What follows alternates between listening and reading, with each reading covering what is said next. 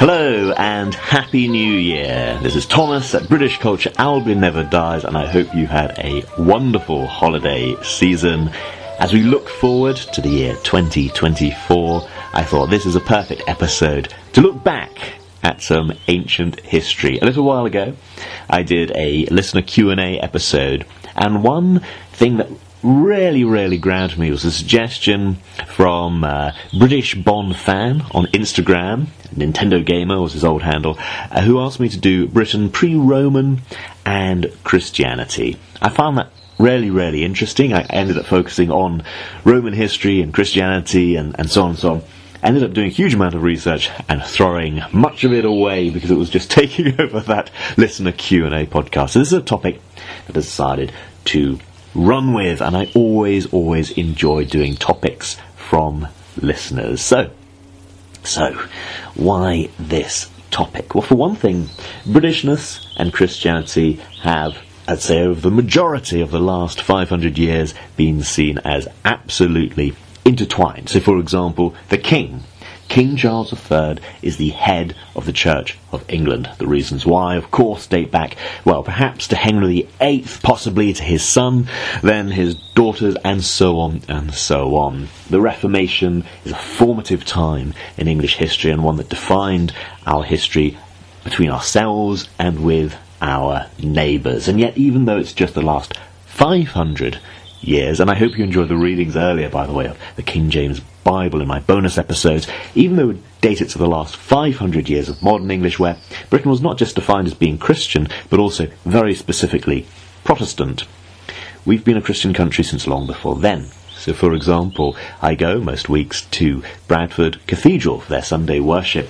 It is the oldest building in continuous use in Bradford, and even though it is an ancient building, well, better part of about 1,000 years old, it was built on the site of an even older place of worship.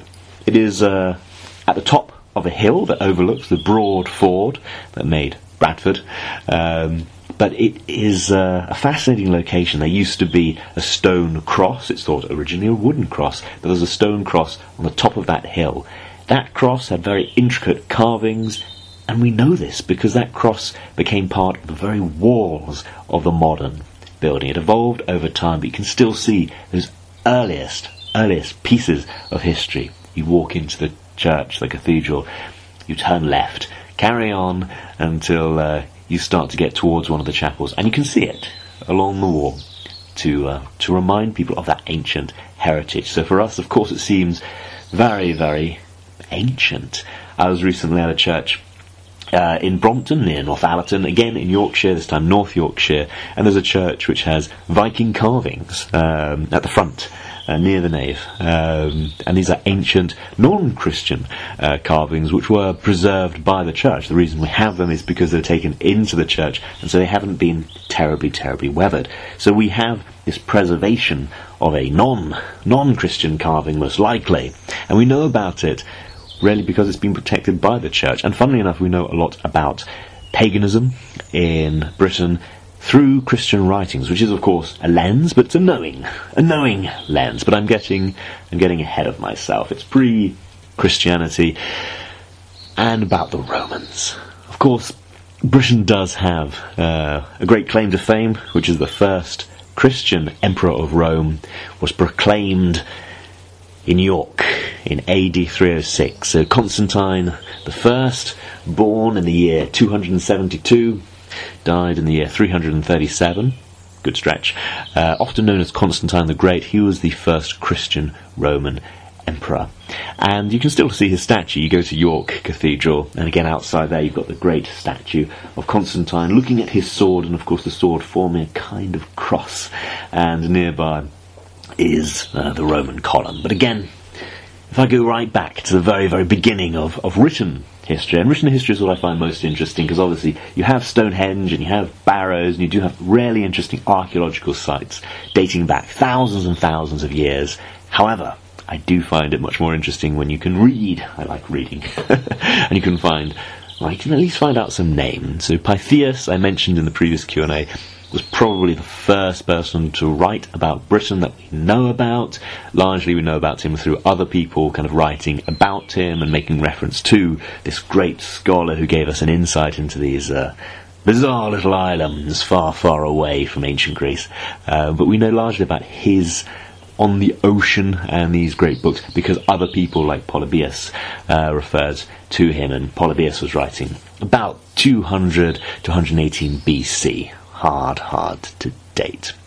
Anyway, the comments that he made on the native drinks of cereals and honey, the use of threshing barns contrasting with open-air threshing, it shows kind of an acute observation.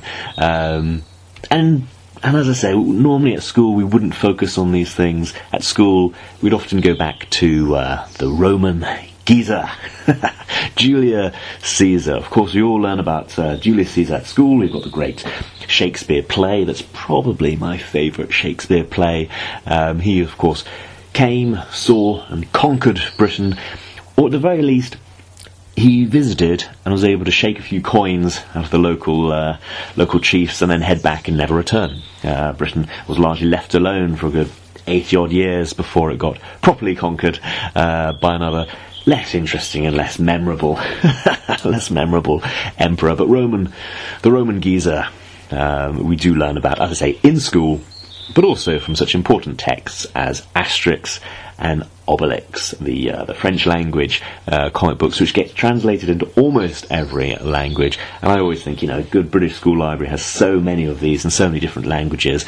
I'm told this may have passed, that this may date. To be fair, the Asterix and Obelix in Britain was released originally in 1965 in different little editions, and I think the next year as a single volume.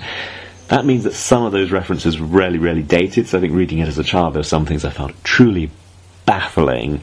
The bits that I found easiest to relate to were, funnily enough, the Roman bits, because you can go and see Roman ruins in Britain, which makes it really interesting. But as I say, a lot of us go to Julius Caesar because he came, he saw, he conquered, and he also wrote good stuff in the De Bello Gallico, the Gallic Wars.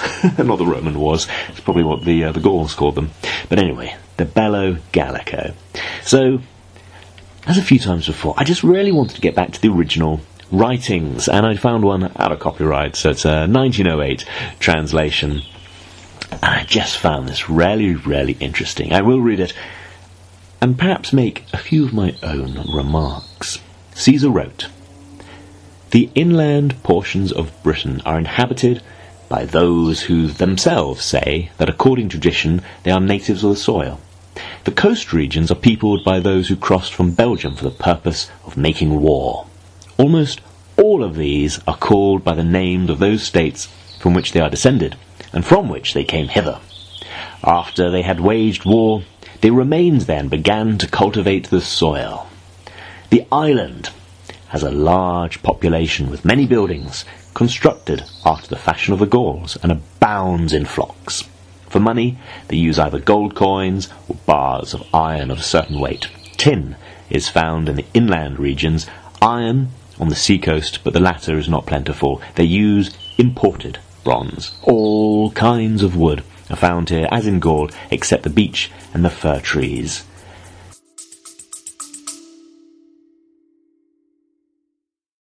I'm Michael Sievers, the writer, producer, and creator of The Silver King's War, a podcast series about my father's Second World War as a B-26 bombardier. Stanley L. Silverfield, a first lieutenant in the United States Army Air Corps from Birmingham, Alabama, rode in the nose, the greenhouse of the famed Martin Marauder. You can find The Silver King's War wherever you listen to podcasts. They consider it contrary to divine law to eat the hare, the chicken, or the goose. They raise these, however, for their own amusement and pleasure. Thank you very much, Julius Caesar. I am now thinking about what one can do with a hare, a chicken, or a goose for amusement or for pleasure. Anyway, Caesar continues, "The climate is more temperate than in Gaul, since there are fewer periods of cold." Thank you, Julius Caesar. I am now considering how the climate in Britain is more temperate than in Gaul, which of course maps largely to modern-day France. So Britain has a better climate than France, according to Julius Caesar. Well, if you hadn't heard it before, you've heard it here now. Okay, continuing with Caesar. By far the most civilised are those who dwell in Kent. Again, thank you, Caesar. I'm now considering that he's never come up to Yorkshire. But are they the most civilised in Kent today? Well, do message me. You've got my email address, which is albionneverdies@gmail.com. Of course, you can contact me on Instagram at FlemingNeverDies. However you choose to contact me, I'll be very curious to know if you think the most civilised part of Britain is Kent. Maybe. Anyway, Caesar continues. Their entire country borders on the sea, and they do not differ much from the Gauls in their customs. Very many who dwell further inland do not sow grain, but live on milk and flesh, clothing themselves in skins. All the Britons paint themselves with woad, which produces a dark blue colour, and for this reason they are much more frightful in appearance in battle. They permit their hair to grow long, shaving all parts of the body, except the head and the upper lip. 10 and 12 have wives common among them, especially brothers with brothers and parents with children. If any children are born, they are considered as belonging to those men to whom the maiden was first married. This is their manner of fighting from chariots. At first the charioteers ride in all directions, usually throwing the ranks into confusion by the very terror caused by the horses, as well as the noise of the wheels. Then, as soon as they have come between the squads of horsemen, they leap from the chariots and fight on foot. The drivers of the chariots then withdraw a little from the battle and place the chariots together, so that if the warriors are hard pressed by the number of the enemy, they have a safe retreat to their own. Their horsemen possess such activity, and their foot soldiers such steadfastness in battle, and they accomplish so much by daily training, that on steep and even precipitous ground they are accustomed to check their excited horses, to control and turn them about quickly, to run out on the pole, to stand on the yoke, and then swiftly return to the chariot. Well, that was from Julius Caesar's De Bello Gallico, the Gallic Wars. Just a little bit on Britain, because of course Britain was a bit of a side quest for him. His main quest was to conquer Gaul, which he did well, battling against, I think, Vercingetorix was the Gaul he battled against. Do message me if I'm wrong on that. And of course Asterix and Obelix, who really caused him a lot of trouble, according to the comic books. Anyway, ultimately Britain was conquered, not by Caesar, but by his successors, and as I say, as you travel about, whether in Chester, whether along the Roman road, even in London, you can find all kinds of interesting bits and pieces, and of course the Roman bath at Bath. But I always find it interesting, the writings from Hadrian's Wall. There are a number of walls that were intended to delineate the border between Roman Britain and non-Roman Britain, and we tend to kind of easily think of that as England and Scotland now, but of course they don't quite match, and it's not how they were considered at the time. Anyway, it's kind of a control checkpoint. We know this from writings from Hadrian's Wall because, as you may know, Britain can be quite damp, and the north of Britain very damp, and so all around Hadrian's Wall you get the peat bogs and so on, which preserves writings wonderfully well. So the best known ones are the Vindolanda tablets, known as the Vindolanda letters, and they're thin pieces of wood about the size of a modern postcard. They're not the Vindaloo postcards, that's what I was trying not to say. Anyway, they were used as writing paper for Roman soldiers garrisoned at the fort of Vindolanda between AD 85 and 130, and they're just little postcards that give you a really nice insight into the Roman soldiers' day to day, which quite dull and monotonous, I guess, because one of the most important requests they had was more beer. Always brilliant. Insight into ancient British life was more beer, please. And one I really like, I have sent you pairs of socks from Satua, 2 pairs of sandals, and 2 pairs of underpants. So again, we have ancient writing about underpants and socks with sandals. So, surely giving us a great insight into ancient Britain. Of course, the Romans left Britain, and it's an interesting thing. When did Roman rule end? I decided to have a quick look at Wikipedia, not because it's the best, but because it's, frankly, the easiest reach, and it is a really complex topic, so I thought, how best to simplify? So, the end of Roman rule is a transition. It's a process. Ended in different parts of Britain at different times and in different circumstances. According to Wikipedia, in AD 383, the usurper Magnus Maximus withdrew troops from the northern and western Britain, probably leaving local warlords in charge. Then, in 407, the usurper Constantine III, not the first, the third, took the remaining mobile soldiers to Gaul in response to events at the time. Gradually, bit by bit, you get this transfer of power from the Romans to their local allies, from their local allies to whoever else. One of the most interesting pieces I've come across, more of a debate than a single source, was that life for a time just carried on. Most people didn't think that they were living through some kind of fall, because after all, it starts, we tend to think, in the year 383. We don't normally think of it as being, no longer Roman until perhaps the mid-6th century. So it's a process of, hundreds of years. It's not in a single lifetime, it's not in a single day or month or year. There's no point where people wake up and think, it's no longer Roman. It's just a gradual evolution. You might notice, for example, the Romans had their, theatres built out of stone, and maybe it gets a bit chipped, maybe it gets a bit old, so you construct a bit to replace it with wood or a local stone rather than expensive foreign stone. You might see what we might term today a bit of devolution from these Italianate rulers to local rulers who are operating under their authority towards them just kind of operating on their own authority. After all, there were quite a few Roman governors when they came to Britain, found how remote it was from the rest of the empire, and kind of just declared independence, on some occasions allowed to rule by themselves for quite substantial periods of time, issuing their own coins and so on, before eventually going back into the fold. So it might have just been seen as a normal part of life. Yes, they declared independence, but we've done that before. It doesn't mean anything.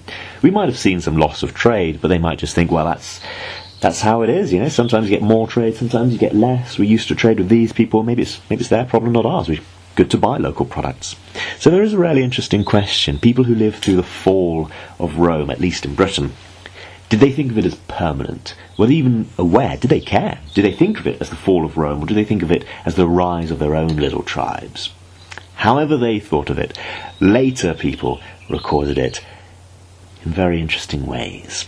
So, for example, the Angles, the Saxons, the Jutes, and so on, the Germanic peoples who came in and kind of replaced the Romans, ended up uniting with a single kind of Germanic language we know as Anglo-Saxon or Old English, and they refer to their mythical founders, Hengist and Horsa. And there's all kinds of myths and legends around them. Maybe they were originally brought as mercenaries to advise the king of Kent, and then ended up becoming the first Jutish kings of Kent. Some scholars say that the Hengist and Horsa are just mythical figures. We don't know who they are, because, the Dark Ages, as we used to call it, is a period where we have very little writing and very little reliable writing. It's only when we have Christianity coming back that we start to have, actually reliable records, because things are being written down. One of the key figures for that is the Venerable Bede. I was a bit surprised when I looked on Wikipedia. He's not the Venerable Bede, he's just Bede. I'm pretty sure he'd been known down the ages as the Venerable Bede. So I think I'll carry on with that. He wrote the ecclesiastical history of the English peoples, but it wasn't purely about ecclesiastical matters. It touched on a great deal. So, for example, Hengist and Horsa, I think, are partly known through his writings. He was declared Doctor of the Church by the Pope. He's the only native of Great Britain to achieve this designation. He was a very skilled linguist and translator, so he made the works in Latin and Greek of the early church founders accessible to his fellow Anglo-Saxons. So he really was an interesting figure, very, very formative. But as I say, a lot of how we view, after the Romans, towards what we now think of as the medieval era. A lot of this we know about because of Bede and people influenced by Bede. If I head towards a modern, I say modern scholarship, then I'd pick up the Oxford History of England. Now, this is actually a 1940s book that I've got. Yeah, this one was first published in 1943. Good bit of scholarship on, well, what is Englishness, the Oxford History of England. Of course, at that time, when you refer to the history of England, it doesn't necessarily just mean what we now think of as England. It will include Scotland, Wales, Ireland, and so on. It's people who classically speak English. It's much debated now, and I do occasionally get messages from people saying, oh, just debating the whole thing. That's why I call it Albion Never Dies rather than England Never Dies or Britain Never Dies. You can get caught up in language. You could call this the Oxford History of Albion, but they don't. Very importantly, they don't. Sir Frank Stenton wrote his work on Anglo-Saxon English, and as I was asked about kind of paganism in Britain and so on, pre-Christian Britain, I thought I'd go straight to chapter 4, where he talks about the conversion of the English people. So strap in, because this is a really well-written piece, and I'm simply going to read this one out without too many of my own interruptions, because I do find it fascinating. The heathen background of Old English history is impenetrably vague. The names of the chief divinities of English worship have been preserved, and a few specific practices have been recorded by historians anxious to condemn them. Writers concerned with the saints of the conversion could not avoid an occasional reference to the temples, idols, and priests of heathenism, and the principal scientific work of the pre-Danish period, the De Temporum Rationae of Bede, records a few pieces of information about the chief festivals of the heathen year. As a collection of isolated facts, the English contribution to the general stock of knowledge about Germanic paganism is by no means negligible, but it is indefinite at almost every crucial point. It is often coloured by scriptural reminiscence, and it affords no more than the faintest of clues to the nature of beliefs which lay behind observances. In recent years, the range of the materials for the study of Old English heathenism has been narrowed in one direction and enlarged in another. In much that has been written about the subject in general, and about the gods of English heathenism in particular, scholars have drawn somewhat freely upon the abundant material which has survived from heathen Scandinavia. But the connection between English and Scandinavian heathenism lies in a past which was already remote when the English peoples migrated to Britain. Much of the Scandinavian evidence has a sophisticated cast, and the danger of using it for the illustration of primitive English beliefs is steadily becoming clearer. It is equally dangerous to use the magical literature of the 10th and 11th centuries as a line of approach towards the English pagan foreworld, for there is the strongest possibility that Scandinavian influence has played upon the fragments of ancient tradition which it incorporates. On the other hand, modern work on English place names has made an unexpectedly large contribution to the store of facts which relate directly to native heathenism. Many of these facts amount to little more than evidence that a particular site was a primitive cult centre. Cumulatively, they are important because they prove the strength of heathen feeling and give local definition to the heathen scene. The most important of the literary sources of information about Old English heathenism is the section of the De Temporum Rationae in which Bede names and describes the months of the Anglo-Saxon year. Some of the names are etymologically obscure and were possibly as unintelligible to Bede as they are today, but his occasional misinterpretation of a name does not affect his credibility when he states that a particular heathen festival had been associated with a particular season. According to Bede, the heathen year began on the 25th of December, and certain ceremonies which he did not attempt to describe caused the following night to be named Modra Necht, the Night of the Mothers. The last month of the old year and the first month of the new were both comprised under the name Gilly, and the modern Yule, a name so old that its meaning is quite uncertain. Solmanath the name of the second month, is described by Bede as the month of cakes, which they offered to their gods. Most scholars reject this explanation, for no English word sol meaning cake is known. But although Bede seems to have proposed a wrong derivation of the name, his statement about a festival at which cakes were offered to the gods may well be founded on a genuine truth. The third and fourth months, according to Bede, were named respectively after the goddesses Hrethra and Ostre. The fifth was called Thrilmaki, because cows were milked 3 times a day, and the sixth and seventh were brought together under the name Litha, another ancient word which apparently meant simply moon, and the eighth was called Wodmonath, the month of the weeds. The ninth month was known as Halagomonath, holy month, or as Bede renders the name, the month of offerings, a phrase which points unmistakably to a heathen festival held at the end of the harvest. Winter Philith, the name of the 10th month, is connected by Bede, possibly rightly, with the appearance of the first full moon of winter. Botmonath, the name of the 11th month, means month of sacrifice, arose, according to Bede, because they devoted to their gods the animals which they were about to kill. The explanation gives what is by far their earliest reference to the practice of killing off superfluous stock for winter food, and the name shows that the custom, with a native economy, was made a sacrificial occasion. For all the obscurity of some of the names and the neutral character of the others, it is clear there was a strong element of heathen festivity at the base of the Old English calendar. I feel there is a good place to leave it. Anglo-Saxon England by Sir Frank Stenton. Great work, which I've been thoroughly enjoying. And I thought that bit from chapter 4 would just be the most interesting. Describing the months of the year, as we are at January, of course named after the Roman god, Janus, the god with 2 faces, one that always looks to the future and one that looks to the past. Well, I hope you enjoyed that little delve into some history of Christianity in Britain, some pre-Christianity, some Roman history. That was all inspired by the podcast listener, British Bond Fan, who you can find on Instagram at British Bond Fan. Thank you very much for the suggestion. If you'd like to get in touch with me, as I say, my email address is albionneverdies@gmail.com, or on Instagram I am FlemingNeverDies.